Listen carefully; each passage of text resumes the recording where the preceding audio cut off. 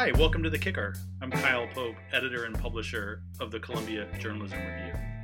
This week, the next step in the coronavirus crisis. So we had great news this week when the two vaccines that have been developed, one from Pfizer and one from Moderna, have shown great results and have proceeded much faster than anybody thought, and in fact, now look ready to begin the rollout of all of this as soon as December.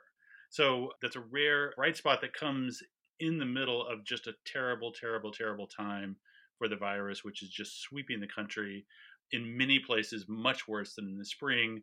I sit in New York City, and we're all just sort of waiting for it to arrive here in a huge way. So I want to sort of talk through what all this means and how journalists, even journalists who aren't health experts, which is most journalists in the country, how they should be reporting on this, because this obviously affects audiences everywhere. I'm really happy to be joined by Sarah Zhang, who's a staff writer at The Atlantic, who's written all about this. Sarah, welcome. Oh, thank you so much for having me. It's great to have you. You wrote a piece a couple of days ago that had this amazingly optimistic headline on it. It was called "The End of the Pandemic is Now in Sight," which I thought was great. Although, reading your piece, and maybe I'm just a sort of born pessimist, reading your piece, I didn't realize that the possibility of a vaccine was that there was a chance that it would just be either impossible or really, really difficult to find a vaccine for this particular virus. Well, I'm somewhat of a pessimist. So, I think all the scientists I've been talking to all said this virus really behaves a lot like all the viruses we've seen before. We Yeah. think there should be a vaccine, but you don't know until you do the trial, right? I think one of the things you kind of encounter when you're covering like drug development or vaccine development law is that one, it takes a long time, and two, a lot of things just don't pan out. And with the coronavirus vaccines, kind of the first few, including the first two that we've seen, they were based on technology that had never really been used before in a widespread vaccine. So it was just, who knows? Theoretically, this is how it should work, but biology is messy. The immune system, especially, is really complicated and unintuitive. So I always thought it would work. I just I wanted to set expectations low, so if the first trials didn't work, I wouldn't fall into despair again. Yeah. And it worked. I mean, and you've pointed this out and others have pointed it out. It happened remarkably faster than these things usually take, right? Yeah. I mean, it beat the margin of the next fastest vaccine by 3 or 4 years, right? It's taken less than a year from when we first sequenced this virus to getting a vaccine that seems to work. It is just really remarkable. And I think part of the optimism of the headline was just kind of taking a step back to, in this year of really bad news, to recognize something that is really good and remarkable. And of course, as we experience through this whole pandemic, just having the science is not enough. There's a lot of other things that need to happen, and we should recognize that. But we should take the good news that we can get. Yeah. So, well, first off, on that front, on the speed of the development, what accounts for the fact that it was so much faster? Is it just lucky breaks, or there was just a ton more resources poured into it? Yeah, a few different things. First of all, yes, a ton of resources. It's sort of like the entire, biopharmaceutical apparatus is focused on this one particular virus, and it just everyone is on it at the same time. So of course, that's why you're seeing so many different vaccines. Second is actually just a lot of basic science research that had actually laid the groundwork before. So Oh, Pfizer and Moderna's vaccines, they're based on a new technology called mRNA vaccines. And we've been kind of doing a lot of basic science about it. And the idea has always been these vaccines are really fast to make. We've just never had to do it before. And here we had the opportunity to do it. And wow, it's actually worked. So kind of proof of concept. And yeah. I think third is one of the reasons vaccine trials take really long time is that it's really risky, right? Like if it doesn't work, you've spent a lot of money running this clinical trial. Right. So just between each phase of the trial, there's a lot of time lag as you're kind of going back and looking at the data. And a company is not going to start making a vaccine until they get the approval. In this case, because we want this vaccine as soon as possible, that barrier was removed. Right. Operation Warp Speed has obviously invested a lot of government money, and there's been kind of upfront contracts signed that these vaccines work. We will buy millions of doses. Yeah. So this is great. We have this vaccine. These pharmaceutical companies have done their job, we're now switching to a kind of new problem, which is how do you get this vaccine to everybody? But and you've written about that, and you've written about how you sort of frame it as sort of speed versus ease of distribution, and we chose speed, which is going to cause challenges going forward. Let's talk about that in a second. But first, as somebody who writes about this, I'm really struck this week. We still, and this is mind blowing, we're still in this mode of a debate in the country about how seriously we should take this virus in terms of the actions that we should take to stop the spread, whether shutting down businesses, shutting down schools, whatever. It seems like a dumb, ridiculous thing, but it's what's happening.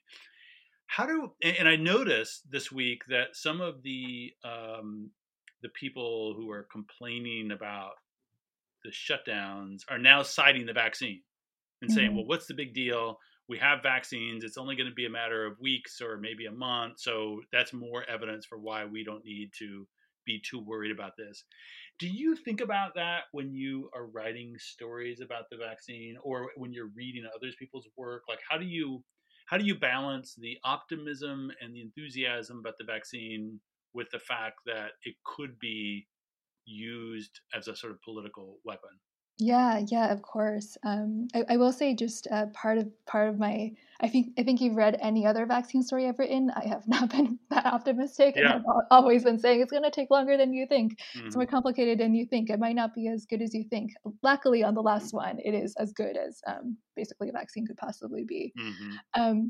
But I think you're totally right. The flip side of the argument of the vaccines coming soon, we shouldn't do anything, is that actually it means the things we do now will be really, really impactful, right? Because like I get it, if there's no vaccine and this just feels like it's going to drag on indefinitely, like why not just get COVID and get over with? But if we know a vaccine is coming soon, it means that all the infections we prevent now is an infection that we might be able to prevent forever.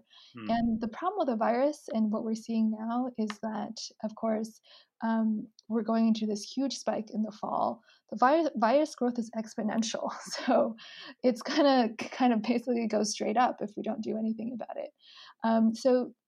What this means is that it's going to be a huge impact when the vaccine does come, and anything we do now it's even more it's makes even a bigger difference that we know there's a light at the end of the tunnel. And I think in all the in my last story where I was as optimistic as I've ever been about this vaccine, I did end on that note, which is that this vaccine is not going to be available to people in the next week, not to most people in the next month, and we still have to get through this winter, and that's the context we have to keep in mind. Yeah, you wrote, the vaccine by itself cannot slow the dangerous trajectory of COVID-19 hospitalizations this fall or save the many people who may die by Christmas. What is your view of where the country seems to be in terms of grappling with what they need to do to keep themselves safe versus, for instance, the spring? And where do you live, Sarah? I What live city? in Washington, D.C. Okay. In New York, I gotta say, it seems to me that people are more cavalier right now than they were in March. Maybe that's just a personal thing, and maybe it's just the people around me. But is that your sense too, or not? Yeah, I think so. I think part of it is just fatigue, like we don't want to stay at home all day by ourselves anymore. I think part of it is also, if you've been going out and eating outside or seeing friends, like it's very likely you haven't gotten sick, right? Because it's not like every time you see another person you're going to get COVID. It's most likely you're not going to. So like just from your lived experience, you start accruing this feeling that like, oh, maybe it's not that bad. Of course, I think that's just what's so hard to like wrap our minds around is that there's a small chance of something going very, very bad, but most of the time it'll be fine. And how do we deal with that like small chance of something going bad, right? I think one frame I've been thinking about is that it's not just about you personally. It's with Thanksgiving coming up, this is an especially bad time to get COVID. Hospitals are already full; they're going to get more and more stressed. That is the worst time to get COVID, and the worst time to have to go to a hospital. So I think you're totally right that like there's a feeling that, oh, we've been through this for so long, how much longer? But the fact of the matter is that this is going to be the worst time to get COVID. And then 6 months from now, thanks to the vaccine, it'll probably get a lot better. So I think if we can have that mindset of like, this is bad now, but it will be over. We just have to get through this. Did you see the this video that Rachel Maddow posted in the last day or so? No, I haven't watched it. She, her partner, maybe her wife, but I don't. Her partner has COVID and got quite sick. She just goes on. She has this video that basically says, "Look, my audience takes science seriously. My audience listens to public health officials, and yet I know people are like."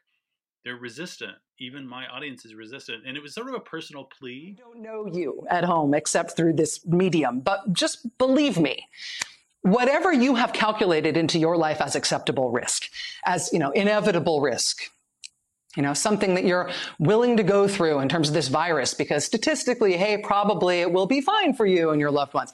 I'm just here to tell you to recalibrate that. Frankly, the country needs you to recalibrate that because, broadly speaking, there's no room for you in the hospital anymore. So for the sake of your country, you really can't get sick and need to go to the hospital right now. And the only way to ensure that is to ensure that you do not get infected. But please just also know that whatever you think of your own life and however much risk you are willing to take on for yourself, that's not how this works. What you need to know is that whoever is the most important person in your life, whoever you most love and most care for and most cherish in the world, that's the person who you may lose. One, it was remarkable that she felt that she needed to speak directly to a population of people that you would think already has gotten this message, but apparently hasn't. Yeah. So, yeah. Well, I was just going to say that one of the most like haunting things I've heard in writing about COVID is doctors, palliative care doctors caring for patients who are dying, and the doctors are talking to the family member who got that patient sick and how guilty the person who got the person who's like, that's something that I can't stop thinking about. Yeah. So how are you navigating the personal decisions here? Like, what are you doing for Thanksgiving? My partner and I are doing a small Thanksgiving with just the two of us. And there are lots of discussions with the rest of the family about what to do. I think you're asking what's different about March, and I feel like back in March there was some sort of a sense of solidarity, like this is this new, frightening, unknown thing. We're gonna go into lockdown and come out the other side. And I think what's happened right now is that it's become so divisive and so politicized that there's just no longer this feeling of solidarity. I think it's much easier to give up Thanksgiving if everyone around you is doing the same thing, right? Because that's the right thing to do. But we just don't have that sense of solidarity right now. And I hope that with enough, and I don't have any. This is probably too optimistic to say that it will actually make a huge difference, but I just hope that with the reporting that is telling us what is going on in hospitals right now and the light at the end of the tunnel with vaccines, we can have that sense of, okay, we need to get through this together, but we'll come out the other side. Yeah, it's a storytelling challenge. It's a journalistic challenge because we've all seen we've all read a lot of interviews with healthcare workers, and we've all seen a lot of videos from people saying how terrible things are in hospitals. And I think people sort of get they get inured to it, Yeah. and so it's like, how do you say it yet again in a way that will finally break through? And that's why, frankly, I thought the Maddow thing was interesting, because she is giving her sort of personal voice to something. And I think that Mhm. that actually could penetrate to some people, I think. But yeah. I mean, have you thought about, like, how can I you have to keep saying the same thing and issuing the same warnings, but how can you do it in a way that will reach people that weren't reached by the other stories that you've done? Oh yeah, that's honestly been the biggest challenge of the past, what, 9 months now. Yeah, I think as journalists, we all, wrote all the stories about this back in March, and just have been getting waves and waves of feeling of deja vu. Like, how do I say this again? Hmm. I think there are maybe different ways of framing it. I think my colleague Doug Young had a really great piece just going up today, just Friday, that looks at the best prepared hospital in the United States and how they are getting crushed. So I Which think is where? in Nebraska, Oh yeah, yeah, this is the facility where Ebola patients were sent because it has like the best, kind of some of the best biocontainment facilities, hmm. and they are like, we can't deal with this, with what's coming down. So I think the fact that extremely narrow frame, I think it's helpful, just Hmm. having some very specific location and people and place in mind, and just if even the best prepared place in America can't handle it, I think that probably cuts through a little bit more than just saying hospitals can't handle it right now. But I also think it's helpful that it's not in, for instance, in New York City, which is a Yeah, place that a lot of people sort of expect to have a problem. yeah, Um, exactly. so if it's kind of an unexpected place that you can identify with. Speaking of deja vu, my family is originally from China, so I feel like I watched everything happen in China, and then like no one in the U.S. thought it Hmm. could happen here. Then I watched everything happen in New York, and everyone else in the U.S. thought it couldn't happen anywhere else in New York. Yeah, It's just this feeling of like somehow we need to like personally experience it before we really realize how bad it can get. yeah. I think it's about sort of a lack of empathy. Like, Yeah, we're just feeling really disconnected from a place that's far away from you. but what's crazy is that we're seeing the inverse of that in New York right now. It's like, oh well, it's happening in the rest of the country, and it's because they're Trump people or they didn't take it. And I'm like, guys, it's the way you can see the wave. It's on its way. But Yeah. even here, there's a resistance. Um, so let's talk about how we get these vaccines into people's hands. I framed this thing earlier, and this is a piece that you ran in September about um, if, and then you were writing about if it comes, what's going to be the issues in terms of getting it out. And I brought up this speed thing versus how delicate these vaccines are going to be, and how they're going to have to be stored, and how they're going to have to be transported and stuff. What's involved there? And is the Moderna and the Pfizer vaccines are different that way, right? Yeah, they're slightly different, though they're both a little bit more fragile than, or in Pfizer's case, a lot more fragile than your typical vaccine. So, as I was saying, they rely on mRNA, which is just kind of like an inherently fragile molecule. So, Pfizer's vaccine has to be stored at, I think, is it negative 94 degrees Fahrenheit, which is much, much colder than your average freezer, and your CVS or your local clinic is probably not going to have one. Modernas can be stored at kind of normal freezer temperatures and for shorter times at fridge temperatures. Um, the sort of one almost kind of silly but actually big logistical hurdle is that Pfizer's comes packed in only 1,000 doses, so that's like the minimum order you can get. And if you imagine your rural clinic, that actually that just actually might be too many for you, and like how do we efficiently allocate all of these vaccines. So I think the cold chain is going to be a problem. Though, it's something we can solve, yeah, right? And we've been anticipating it for 6 months, so people have been working on it. So, but can I just ask you, like, I'm confused. I've read your pieces, and I've read other pieces about this cold storage thing.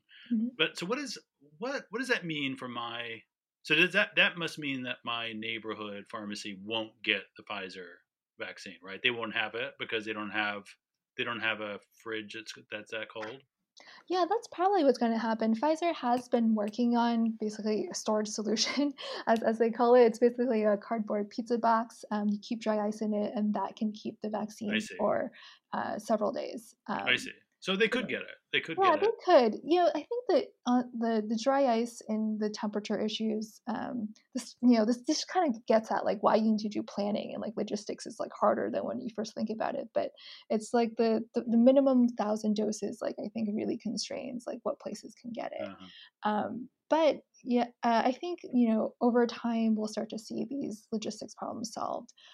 It's very likely that, in fact, Pfizer is working on a freeze-dried version of the vaccine, which can probably be shipped at room temperature.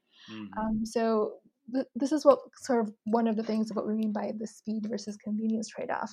One of the other reasons vaccines can often take a long time is that you take time to like reformulate it to make it a little bit easier to use, and we don't have that time right now. Yeah.